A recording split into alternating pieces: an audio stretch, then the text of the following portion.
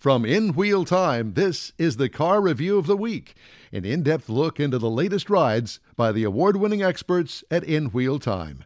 Here's Mike Mars.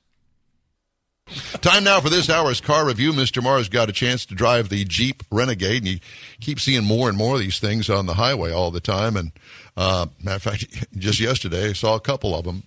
So they're obviously gaining in popularity. Well, I think they're gaining in popularity because the style of the vehicle, the look of it, but a lot of it's got to do with that compact SUV segment being really hot right now.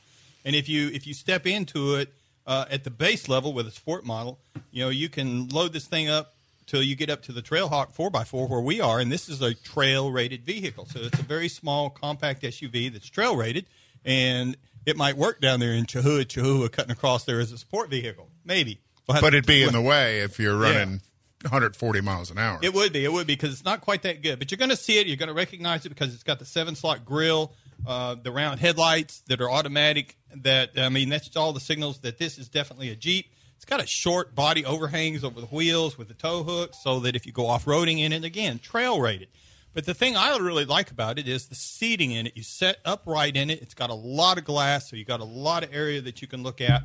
And it's got a lot of the features on it. And the one that we had a lot of the black body panel paint scheme on the Trailhawk. So it had that combined with the 17-inch optional wheels on it. It was a nice vehicle, nice riding vehicle out on the highway for a compact SUV. I was really surprised about that. So it's the setting position and the view that really, to me, appeals in this. Because on the inside, we had the cloth interior, but we had the low front bucket seats that were heated.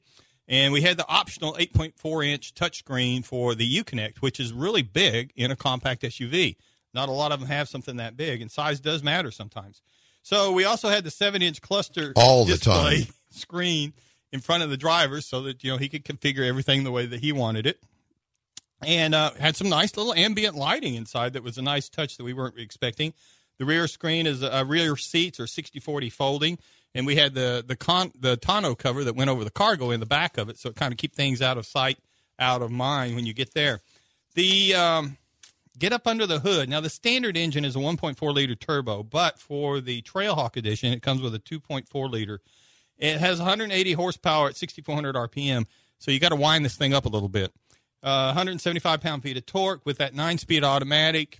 It will, with it being a 4x4, this particular one will tow 2,000 pounds. But again, if you're out on the highway, you got to wind it up a little bit with that 9-speed.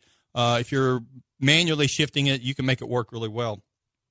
If you're looking at the fuel economy, the EPA says in the city you should be looking around 21, the highway 29, combined 24. Now, I got 23 because I wanted to see how well it ran and performed. So, we pushed it around a little bit. And we know you need to story. take that to Mexico, sir. Yeah, I'm thinking about that.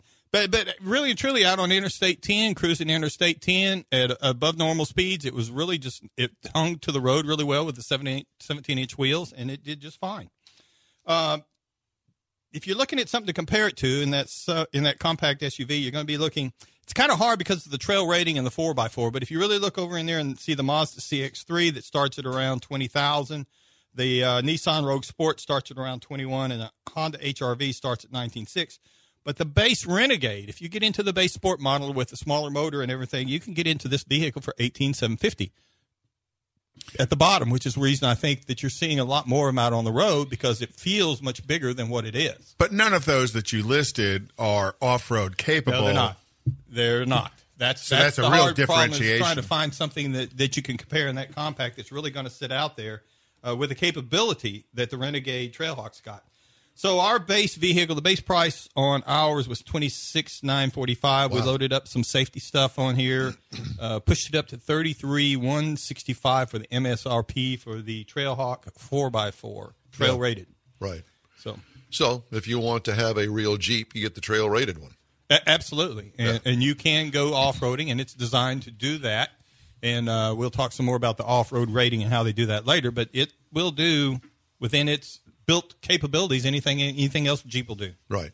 And let's face it, when you're off-roading, you don't have the accelerator nailed to the floorboard that I know of any time, really. No, if you're really rock crawling, my limited experience rock crawling, you're going to have it down in the lower gears. You're going to be looking for that low-end torque. if you're around here and you're out here playing in this gumbo mud or in the sand, you're going to wind it up a little bit more, but you're still going to be staying down in that second or third gear to keep those RPM controls so that you can kind of walk through that. See and hear other weekly reviews from the award-winning experts at In Wheel Time.